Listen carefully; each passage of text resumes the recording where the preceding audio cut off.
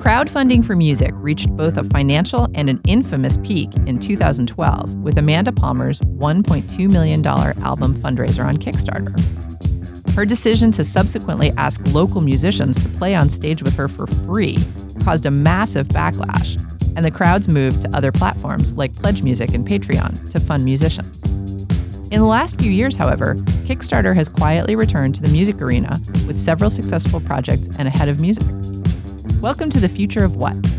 I'm your host, Portia Sabin, president of the independent record label Kill Rock Stars. Today we talk to Molly Neuman, the head of music at Kickstarter, and to Jack Stratton of Vulfpeck, a band that is using Kickstarter as one part of their out-of-the-box approach to being a working band. It's all coming up on The Future of What? Can I have a taste of your ice cream? Can I lick the crumbs from your table? Can I interfere in your crisis? No, mind your own business. You're listening to The Future of What? We're talking to Molly Neuman, head of music at Kickstarter. Molly, welcome to The Future of What? Thank you so much, Portia. So you are the fairly new head of music at Kickstarter. You've been in that job for a bit. Yes, so just a year. Yes, just a year. But it's a new position at Kickstarter, which is funny, I think, because when most people think about Kickstarter, they probably think about music because, you know, you guys were the first on the scene when crowdfunding started. And also the Amanda Palmer crowdfunding on Kickstarter is like, you know, the gold standard, right. the famous crowdfunding thing. But interestingly enough, music is not really Kickstarter's total bread and butter, is it? That's right. So Kickstarter, I think creative projects, so art and film and dance and music are sort of the core DNA of the company. And certainly the original idea for Kickstarter came from one of our founders wanting to bring some DJs from Germany to New Orleans, where he was a student, and sort of like trying to sort of, you know, get his community to pull together and find the money to bring them over. And I guess it didn't really end up happening. That was in the early 2000s, but that was the inspiration for the idea of Kickstarter. And our current CEO and co-founder, Yancey Strickler, was a music journalist. He is a colleague of mine at eMusic 10 years ago when I was there. So there's a real sort of core of music that runs through the company in lots of different ways. And actually there are tons of musicians that work in different areas besides the music team, but we had never had a head of music prior to me joining, and that was part of a strategy for, you know, certain categories to have someone who could join from a senior position within the industries that they were connected to and help grow that connection and deepen it. And I think part of my main mission over the past year has been to strengthen those alliances so that we can ultimately be a resource for the whole music community and not just primarily unsigned artists that are of the DIY profile that I think, besides Amanda, historically has been sort of what people associate with Kickstarter music projects. The bread and butter, if you will, like you said, or, you know, the categories that are really strong and, you know, do sort of spectacular numbers are more the design and technology projects and games. So games and particularly board games and card games are tremendous here. It's a crazy ecosystem that really supports those kinds of creators and has been really inspiring to me in terms of what I hope that we can ultimately do and accomplish here. And that was one of the things that, you know, attracted me to joining the company, is that it wasn't just about music, that there were all these different areas of community and the creative pursuits that I could learn from and hopefully help strengthen what we have to offer. So it's been pretty fascinating. In the past year, we now have a new most funded project, which was the Voyager Golden record that launched in September and closed in October, and it raised $1.3 million. Whoa. Yeah, it was amazing. Wow. So yeah, it's a brand new label that's called Ozma Records. It's based out of San Francisco, and they teamed up to run a project to release it was like an audio time capsule that went up with the Voyager spacecraft 40 years ago. And I think the licenses were pretty extensive, and so they needed some financial resources to get them. And then the project just took off, and it was its own sort of propelling force. I would see friends of mine on Facebook who, never talk about Kickstarter projects and never share them. Like, I just backed this. This is the coolest thing. And it sort of went from there. And I saw like, oh my God, this is on track to raise over $1 million. And then, oh my God, it's looking like it's going to pass what Amanda did with her project, which was almost 1.2. So that was pretty wild, and to me, it hit a couple of things. One is the power of the platform. Like, when an idea has a lot of dimensions that work with our, I guess, core demographic, this project had space, history, music, a beautiful physical box set, and a great story. And that really attracted people on lots of different dimensions. So that's sort of the power of the platform to bring all of those things together. And then it made a lot of sense to me as an example of smart business. So this is a new company. It's a new label. They knew that they had an interesting idea that there would be support for. Their goal wasn't $1.3 million. It was 200 something or just around there. And they knew that this was an interesting way to get support and visibility and profile for their label as they started. And so that's something that I'm quite excited about. As you know, my background is primarily with labels in lots of different ways. And I don't want our company to be about disrupting and replacing labels. I want us to be about strengthening our whole business and our whole community. And I thought that that was a really amazing demonstration of that possibility. Absolutely. And it's also interesting because it just goes to show that Kickstarter is not just a platform for indie rock. That's right. We're not just talking about one genre. There's huge amount of possibility and options within that for startup labels, for, whoever we're talking to. Mm-hmm. And it sounds like from what you're saying, the best way to think about approaching a Kickstarter project is really to have like a great business plan. And a story, right? So Yeah. we unfortunately see a number of projects every day that launch that sort of have, I'm trying to do this, and there's not much to them. And so some of those projects never get one pledge and never get $1. One thing that's really, amazing about Kickstarter is it's very transparent. Right. Sometimes it might be a challenge in how transparent we are, but I think it's a strength. I'm very proud of the fact that you can see so much about what we do and what things work and what things, there's possibly more potential for. But, if you go in and you see some projects that don't have anything going for them, it's probably because they haven't done, like you said, the homework, the plan. And when you do, you would, gauge your goal expectation to, sort of what your community size might be. So if you're a small band, you would, make sure that your goal made sense within your, the people that are maybe going to your shows or that you're engaging with online. But if there's a story there and something that we can get behind and support, more often than not, we're very eager to help grow the support for your projects.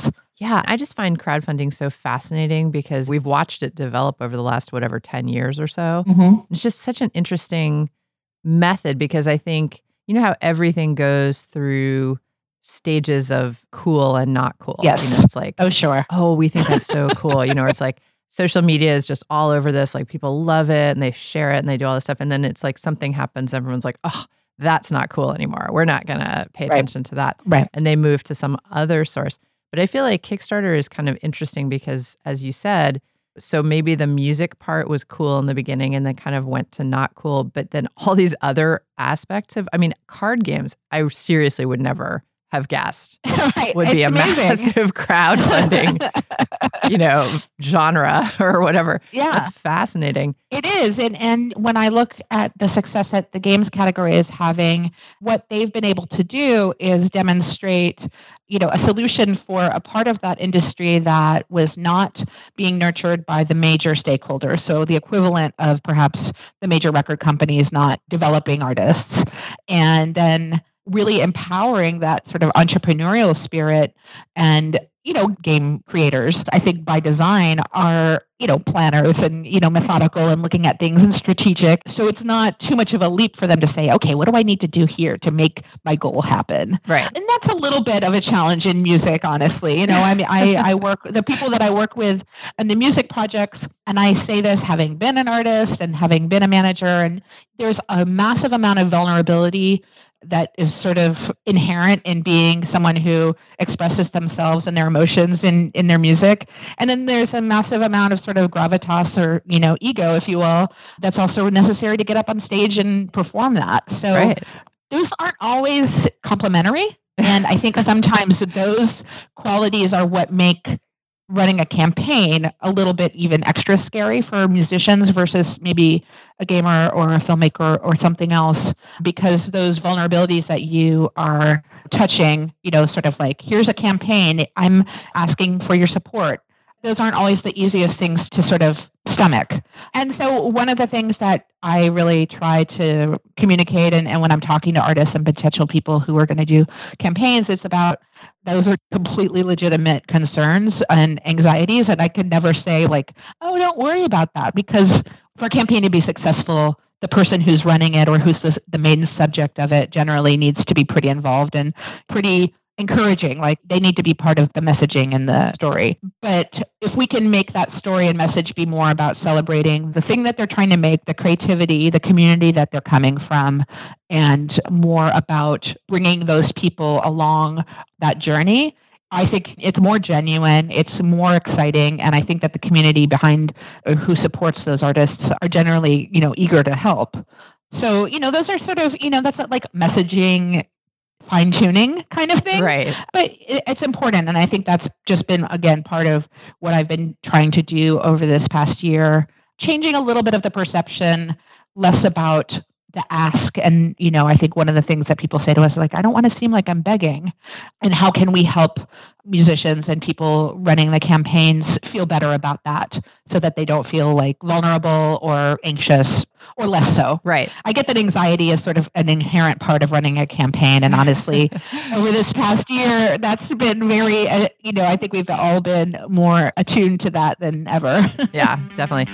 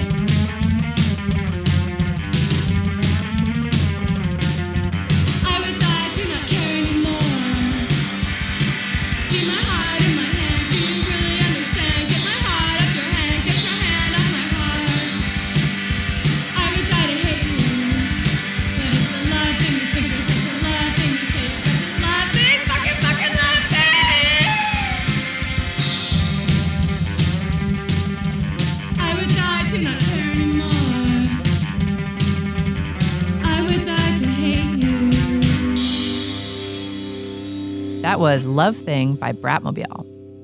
If you're enjoying this program, please subscribe to our show on iTunes. To find out what's coming up next, follow us on Twitter at KRSFOW. I mean, obviously, there's some artists that have already got a community put together that can completely support them on Kickstarter. The example that we're talking about today is Vulfpeck. Yes. We spoke to Jack Stratton about, they just did a campaign in 2016. They raised over $100,000 for their new album. Yep. And it was like, as he said, it was like it was under the radar. It was like nobody even noticed. It just happened in this like really organic and just quiet way. They didn't have to do a ton of marketing. They just kind of put it out there, and their fans showed up and gave, and boom, the album happened. And completely. That's an amazing, I love that, because to me, that's what crowdfunding was meant to do originally. It's like, get something that people really want. And all you're basically saying is exactly, in my mind, it's exactly like the pre-orders we do at Kill Rock Stars. It's like, look, we're putting this thing out. If you really want it, here's your opportunity to pay for it up front.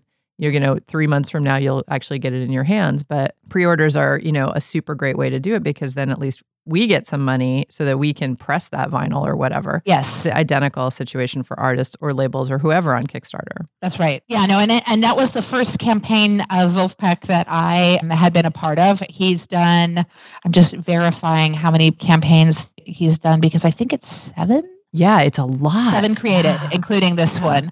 So, what I think one of the clear things that he was able to do is build on those campaigns, and really sort of, create credibility within his own community to be, this is some place that could just help amplify that pre-order. So, yeah, he could have done it on his website or through Twitter, but being on Kickstarter and having sort of the international breadth and reach that we have, over 10 million people have backed the project on Kickstarter. We've had over 24,000 successful music projects. And, so he's just been through being consistent and having it be part of his, if you will, toolkit. He's been able to really build something that is a great business model. Mm-hmm. So, he releases his own music. I think the timing of the release was really clever too. If I'm not mistaken, it was up through all the digital services sort of almost immediately as well. Like he just had everything lined up and we were part of his marketing strategy and just helped it grow. And because he had such historic success with us, we knew that as soon as the campaign was coming up that it would get tagged a certain way to be extra visible within the website and be in more recommendations. We would share it with our social channels and our newsletter and just really try to help grow it as much as we can. And that's definitely one of our overarching goals for the company is like, how can we help our creators exceed their goals?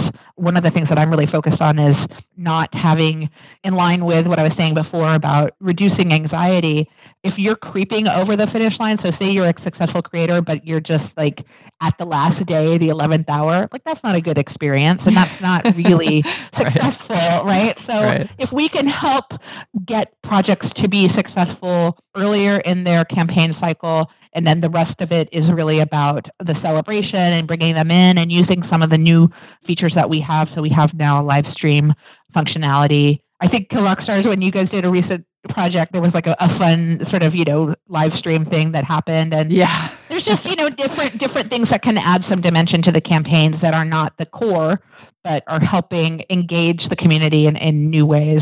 So we're looking at a lot of different things along those lines for this year and next. Yeah, we loved the Kickstarter live feature. And even Jack Stratton was talking about how, didn't they do a live telethon? Like they did like a goofy, they did this goofy telethon where like you could phone in and they like made it as much like a 70s public radio telethon that used to be televised in our youth. Exactly. I mean, he's a perfect artist to do it because his fans are part of the party. Right. Obviously, he's a clever guy. He's looking at different ways to make the current economy for music work. And I think he's doing a really good job. And I hope that other people who are of his profile, sort of self-released independent artists who have a fan base who prefer to be entrepreneurial or, self-released, look at it as for some inspiration, because I think it is something of what it takes now. And I don't think it means if you're doing a Kickstarter campaign or if you're signed to Kill Rock Stars, I think you have to be engaged with your community. You have to be communicative. You have to think about, the story and your presentation in ways that in my history, my personal community, that wasn't part of what we wanted to do. We wanted to like make music, tour, hang out, talk about the things that we were passionate about, but not really think about the marketing and the label work. And I think now, even if you're signed to a label, you have to be a little bit more comprehensive in how you're approaching the business because it's just that much harder. Absolutely. And, that's exactly where we're at these days is creating new revenue streams or taking advantage of the revenue streams that exist and cobbling them together. Right. I think the thing that you said earlier about, the thing that makes a successful campaign is true for Kickstarter. It's true for Kill Rock Stars. It's true for everybody is you got to have a story of some sort. Mm-hmm. And I think, people like Jack Stratton just prove that you also have to be creative and think outside the box. I mean, I think the people who are doing the best right now are the ones who are saying, hey, this is a crazy idea. Let's try it, And I think that captures people's imagination because like you said, if every single band who tries to start a Kickstarter is like, hi, we've played one time and, we've got 3 friends and one of them is my mom, and we want to raise money for this album for music that no one's ever heard. It's like, that's the same story. That's just everybody's story until you get past that point. So it's like, even if that's your actual story, you got to find a way to make it more interesting to capture people. Right. Maybe the downside isn't really that bad if it reveals itself that, there's a lot of people that aren't prepared yet to go out and do what it takes in the current climate. And maybe they need to go back and do a little more work, even a band just getting their start, running a campaign, raising $2,500 to record, raising $5,000, whatever it is, like something that's manageable. And when I look at it, it's like, okay, maybe you could probably do that with, 250 people or, 300 people. You could raise $7,500 if you map it out wisely. And that means that when they do send you their demo or their first record or whatever they've done with that money, they have some strength to go to you and you have some confidence in them. And that is something that, based on my, historical experience with running a label that ended up having some challenges and also working with so many labels over the years, we're always investing in things sometimes really emotionally. And that puts added risk on our business. And I think independents tend to share the greater burden of that because they're developing smaller bands. They don't have the leeway that the major record companies do. And so, how can I'm hoping that we'll be able to continue to build possibly partnerships with certain labels or, any label should know that I'm available if they want to talk about ideas, but, perhaps there might be a good model that we can build on. And that's what I do also see happening in games and design and technology, where venture capitalists particularly look at successful Kickstarter projects or running a successful Kickstarter project as sort of a prerequisite for their round of investment. And I think that can be a healthy way to look at things, sort of if in a parallel world with labels and artists. So those are the sort of overarching themes that I'm thinking about and sharing, as I'm talking to people within the music community. And there's going to be a long future. Music is essential. We all know that. Like it's not going away. It's critical means for expressing ourselves and for hearing things and learning about things. So how can we help it last? And how can Kickstarter hopefully be a part of that? Is what I'm thinking about mostly. Well, you wrapped that up so nicely for me. I have to end the interview here, even though I could talk to you all day, because that was just very nice. I can't put a bow on it any better than that. Molly Neuman is the head of music at Kickstarter. Molly, thanks so much for joining us on The Future of What today. I'm thrilled to be able to talk to you. So thank you so much.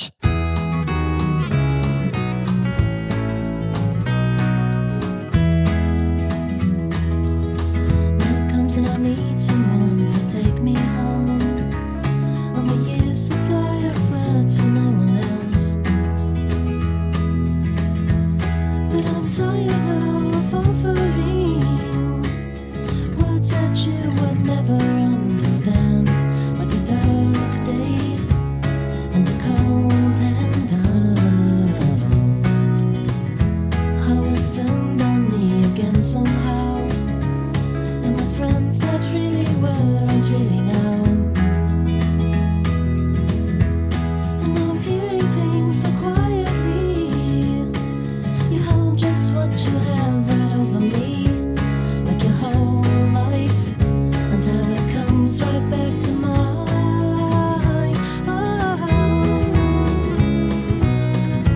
Haven't I done this all before? Maybe I have. Sure. But never again will I be left under the open air, waiting around for you to be there.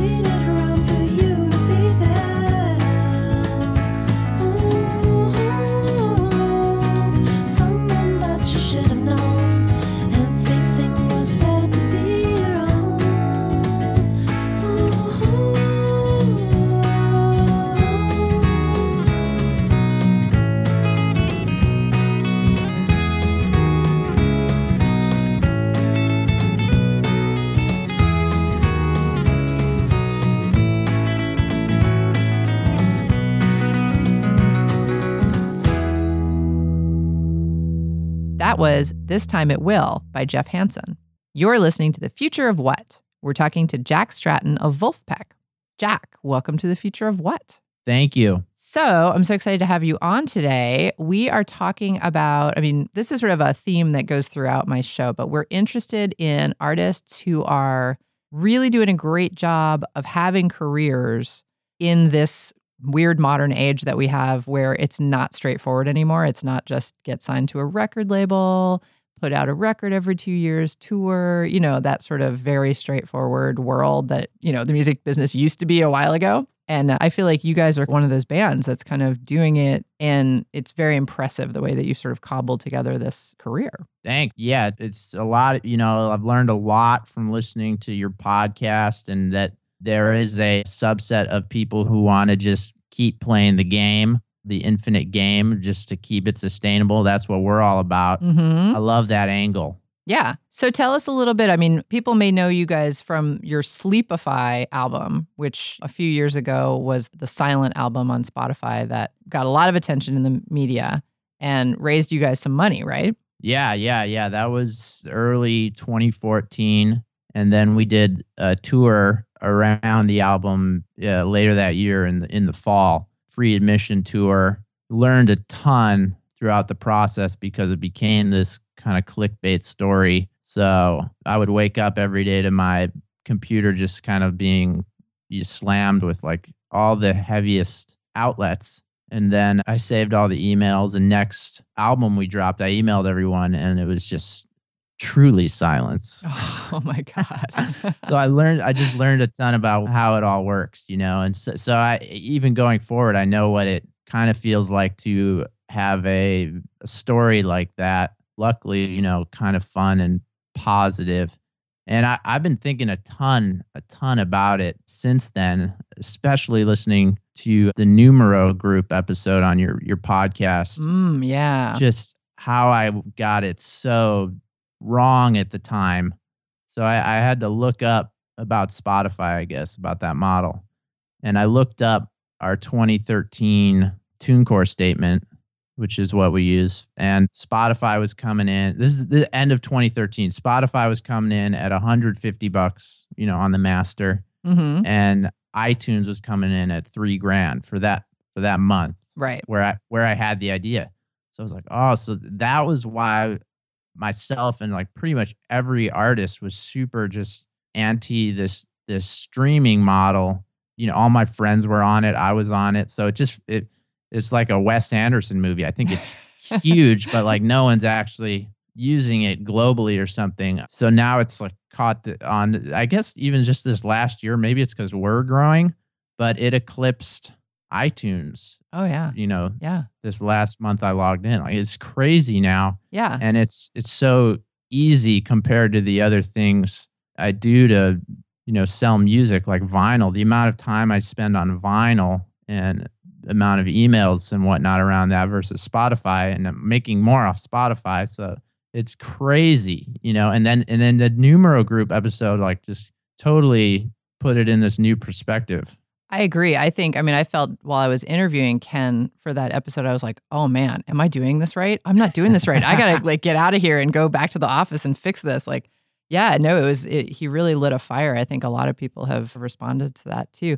But it's true. But I also think you're right for you, but you're also right for the industry, because the industry has changed in the last few years, just in the last couple of years. Spotify has just jumped forward and become something totally different than it was when we all first were being cautious, because we were all like, well, I don't know, it sounds really bad and my statements are tiny and that doesn't seem good, and why would I put all my eggs in this basket when iTunes is so much better? Right. Yeah, but I think it's definitely, we've seen this massive change. Spotify outstrips our iTunes by a lot monthly. Yeah. At the time, it was super confusing. And I would watch the Daniel Ek interviews on YouTube and just be like, God, this guy's lying to me. And now I watch him like, oh my God, he's a prophet. So right. It's just, I guess that's how you change people's perspective, is paying them. Yeah. It's nuts. And another aspect of it was I never once shared a Spotify link. All our catalog was on there. And after the Numero Group interview, I was like, this is probably our biggest amount of eyeballs checking out the band, that Spotify page. And I've never promoted it once. It's just Yeah. kind of Yeah. imagine if I did promote it. Right. Right. Yeah. I know exactly. It's really making us all think about that. Mhm. But you, in general, I'm very impressed with you because, first of all, you seem to think about the music business part of this a lot, and also you're willing to take some risks. So tell me about doing a free admission tour. How did that work? It was kind of stupid. I mean, I mean, at the time I was saying we were going to go where it was streamed the most. That was part of the initial idea. Mm-hmm. It's one of the aspects of why people would do it. And Spotify was promising their insights platform like within a month or something, on the artist's website, which I think it just came out, and it is insanely cool, but it didn't come out at the time. So we just kind of picked based on Bandcamp sales, and we went around, and the actual mechanics I would just email a cool venue in the town with a few of the headlines, and they were stoked to do it. They either just charged us a couple $100 or let us do it for free because of the story. Wow. Yeah, and and then just like the emails, I would go back to them and ask for I had this crazy idea of what it cost to play a room. I'd be like $500, right? And then it was back to like the 60 40s and stuff like that. Right. It's like, I know the deal, how much it actually costs, but everyone's got to make their money. So yeah, I didn't really know typical club deals, or I knew like the Ann Arbor ones before that. So I was just kind of going in naively and kind of getting what I was asking for. But I guess it was just because of the press. Right. They expected you guys to fill a room. That's what they were Oh, probably yeah. banking on. And did you? I mean, on that tour, were you pulling in a lot of people? Oh yeah.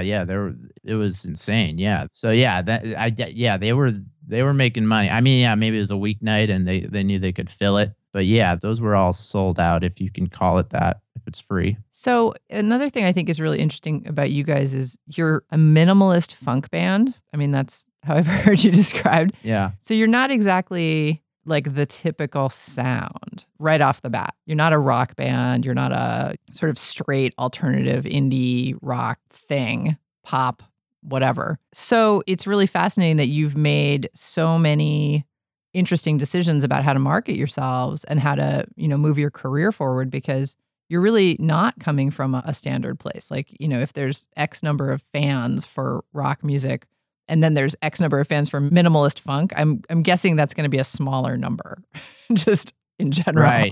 Right. Yeah, that label, there's a particular type of song we like to capture the spirit of, which were these Wardell Kazare sessions. Like Mr. Big Stuff was one of his sessions, where you listen to like Stevie or Earth, Wind and Fire, and they're insanely layered and lush. And you're like, well, yeah, I could never do that. I don't have access to that. But the Wardell Kazare ones are drums, bass, guitar, and organ. And it's like there's nothing to hide behind there. You just listen to it. It's like, this is killing my mix. And it's just these four instruments. And it's the 70s. So then trying to also do that with just a few instruments and get a banging rhythm track without the crutch of layering, even though you couldn't really call it a crutch with like Stevie Wonder or something. It's not, but there's no X factor with the minimalist thing. So we've tried to do that a few times with a few songs, and then that started being like the first line in a sentence about the band Minimalist Funk, which is great, whatever. So as far as building the fan base off that, I mean, I like to think of it as anyone who would be into the documentaries that have come out about the rhythm sections. Mm-hmm. Like anyone who likes that on any level would probably be into our group, because it's very much about that style of making records, and even the marketing or business aspect. It's like albums, and the vinyl does well. So those documentaries it's just such a cool story, the rhythm section model. It sounds really fun as a musician because there's all this variety built in with the artist. You're not locked into a front man. Yeah, I love that. So you guys always have different vocalists playing with Right. you. And then what do you do on tour? You have a bunch of different vocalists who come on tour? Yeah. We have the main dude we featured, Antoine Stanley. He comes out to most of the shows now. And a guy in the rhythm section can sing really well, Theo Katzman, and he'll sing. And then another friend, Joey Dosick, this last tour, he opened the shows and then came on and kind of did a set of the stuff he's written for the band. So yeah, it makes for a very entertaining show, kind of based on the Stax review. I think it's in Norway, the particular video, but it's all the Stax artists with the rhythm section, Booker T and the MGs, and they do their own set. And it's just so entertaining because it's these 20-minute sets. If you don't like this one, you'll like the next one, you know? So it's got this built-in arc to it. So we're gonna get more into that style of show. Yeah, I love that. And have you pursued getting different vocalists in different cities? You know, someone who lives in a certain city that you're going to? Not for the live show. We do it with like horn players. We'll bring out some local horn section or something. That's really fun. And in New York, it goes haywire in New York. The guest vocalists and stuff like that. Oh yeah, definitely. I was lucky. I mean, now I know I was lucky. I didn't know at the time. I saw Amy Winehouse perform at Joe's Pub. It was her first U.S. show, and her backing band was the Dap Kings. Nice. Oh my God. Yeah, that was an insane show. And I was just like, and she was petrified. She like looked like she was going to cry the whole time, which was kind of upsetting. But the Dap Kings were like, I just focused on that. I was like, this is the real deal. Yeah, that when that came on the radio, that was huge for me. Just the Dap Kings and the drummer Homer, and kind of that synergy between Gabe Ross engineering and Mark Ronson's like hyping the song for radio. That's a lot of what we try to do. Try to embody both of those people at once. That is really cool.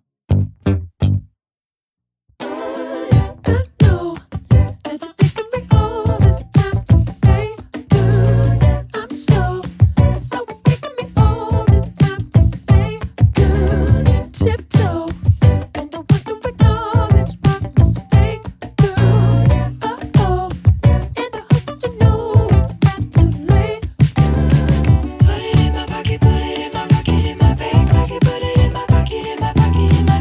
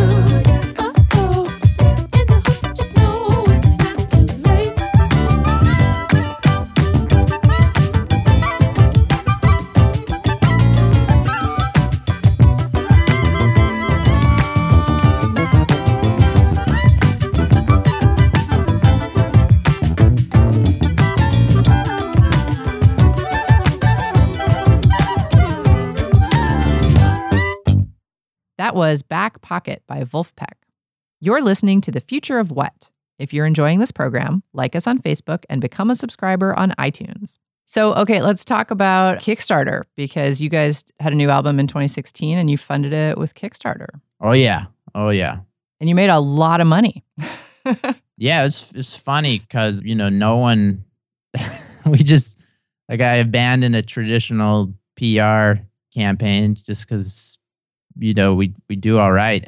It's just kind of flew under the radar, So yeah, I love Kickstarter. I've been doing them since 2011, and that pledge interview on your podcast really got me thinking, though. Yeah, they're smart. I really think what they're doing is very smart, very interesting.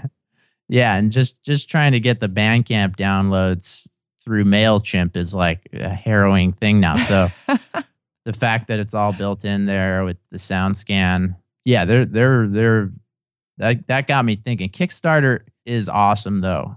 The design of the site and how cheap it is to use, or their fees. Yeah.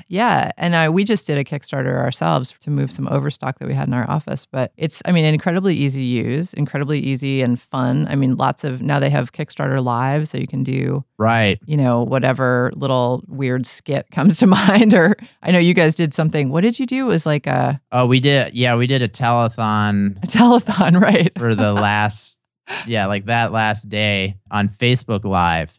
And it was insanely effective. Like, I couldn't even believe how fast the pledges were coming in. Oh, wow. Did you guys wear like turtleneck sweaters and totally look like it was the 70s? I want to ramp it up each year because it was so fun and so much more effective than doing a release show. Oh, wow. Where your potential reach is the amount of people in that room. Right. And this was so fun.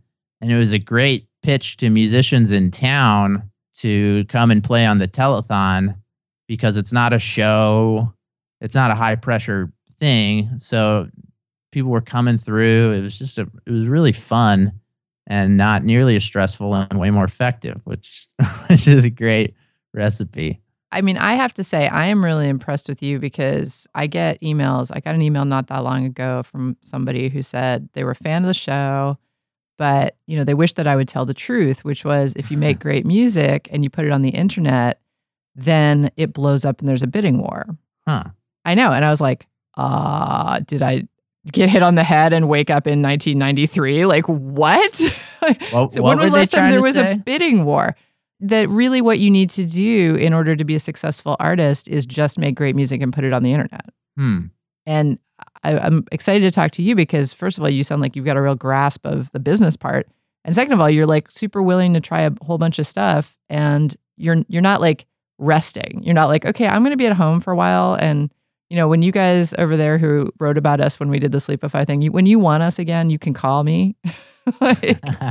Doesn't sound like that's what you're doing. No, it's an e-hustle. You got to get your Gmail chops together. You got to be willing to make the cold FaceTime to, the head of. No, I'm just kidding. I've never cold FaceTimed anyone.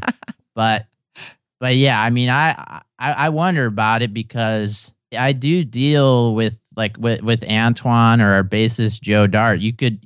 I've done it. I literally just point the phone at them and go live at them doing something, and it goes viral. So that level of talent, I kind of see what that person emailing you is saying, where you want to be dealing with just people you could point a phone at, and that's really all the work. Right. But well, don't we all?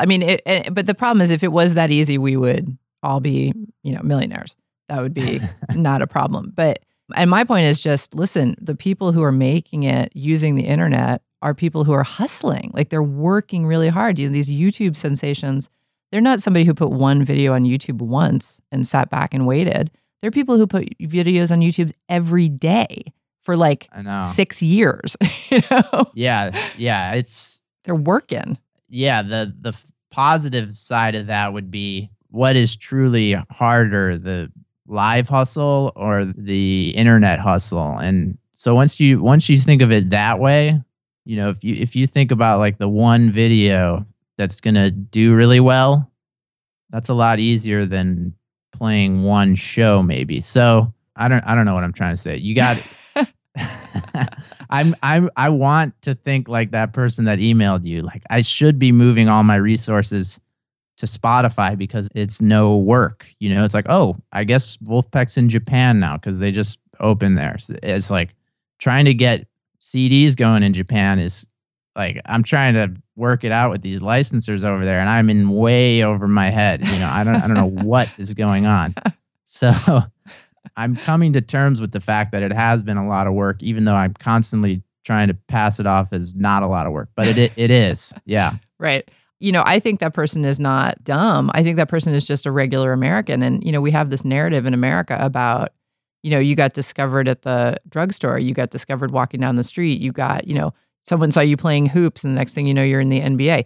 You know, it's like these sort of overnight sensation stories. And the internet has kind of amplified that because people don't see how much work it takes to get, you know, it's like you don't hear about a YouTube sensation until they're a sensation, right? Let's say. Right. So you missed the 468 videos that they just put out, you know? Yeah. Before everybody noticed them and they had 1 million fans or whatever. So it's like there is always so much hard work. So it's like I'm just appreciating you guys because you seem to be not only putting in the hard work, but like being super creative about it and taking advantage of all these services that have popped up. I mean, you just made $100,000 on Kickstarter fully under the radar. Like, who knew about that? I know it feels really cool, and it's really fun. And like you're saying, it's been to the prediction incremental over the last 5 years. And that makes me feel safe, and I wouldn't want to skyrocket. You know, Jack Conte from Patreon talks about that in an interview where it's really dangerous to do that. And in fact, I can almost tell where we'll be January 1st of next year, and then even the next year potentially, and then people like perceive us as a band kind of, you know, in 2 years. But to try to overnight sensation it at any point would be a bad idea. And I don't even know if it really happens to like DIY artists. Yeah, the crazy spike ones usually have like an international team around it. I'm just thinking of, unless it's like famous for being really bad or there's some viral element, you know? Right. Unless it's Kardashian style. Right. Yeah. Famous for being famous. Right. But although, you know, hey, I'm not going to knock them because I've heard they work really hard too. So I don't know.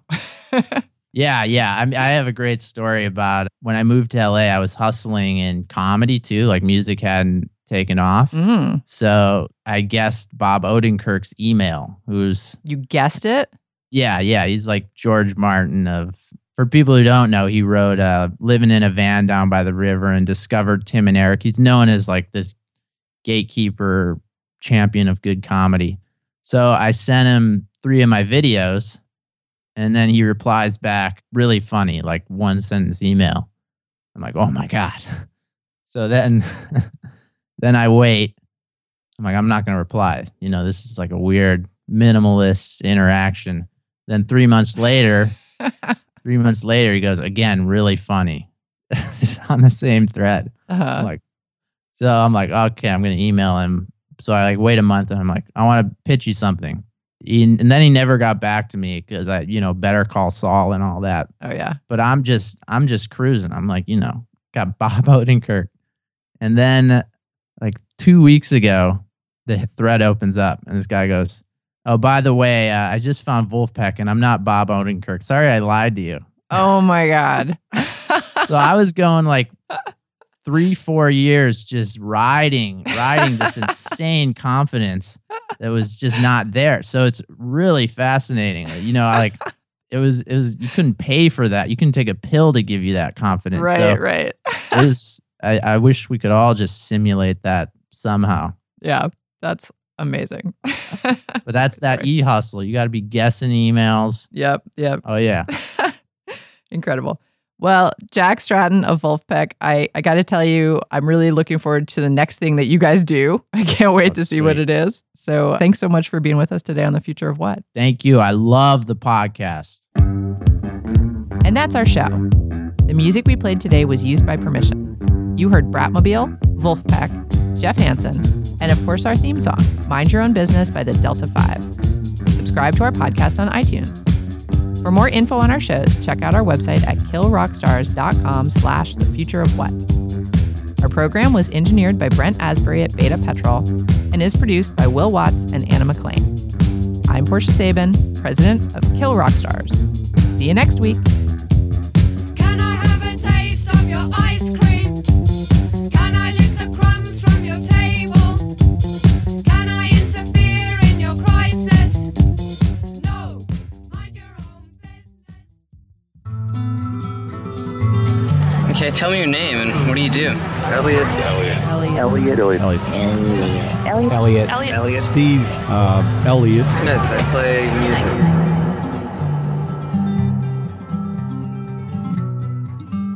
music. 20 years ago, Kill Rock Stars put out Elliott Smith's landmark album, Either Or. And we've decided to celebrate the anniversary with 6 episodes full of stories from folks who knew Elliott, memories from musicians who were influenced by him, conversations about the record itself, which might just be his most important release, and even a few words from the man responsible for that record. I'm Sean Cannon, and from Kill Rock Stars in the guest list, it's Say Yes, an Elliott Smith podcast. She sent me in the mail a mix cassette, and I wore that thing out in my car, and I just became such a big fan of him. You know, I sort of heard his music for the first time, and the next project was Good Will Hunting. I lost my virginity listening to Elliott Smith. I could have listened to him on an acoustic guitar with nothing else and been satisfied, but then it just also turned out he was like, you know, the one-man Beatles, so he wanted to be able to display that too, and why wouldn't you if you could do it? I'm pretty sure I would listen to his music for the rest of my life, and there's only 2 or 3 artists I can think of that's true about. I actually heard Elliott's music. It wasn't through his records, it was through my brother, who was a huge fan and would play his songs all the time in the living room. I wish that I had had access to him in the process of writing these songs, just watching him come up with these things, because they're too beautiful. And I wish I could access that kind of beauty. I like melody, and my songs revolve around that. And I don't think melody is more important, but that's just kind of my favorite thing. You can hear all that and more starting February 3rd. Say Yes.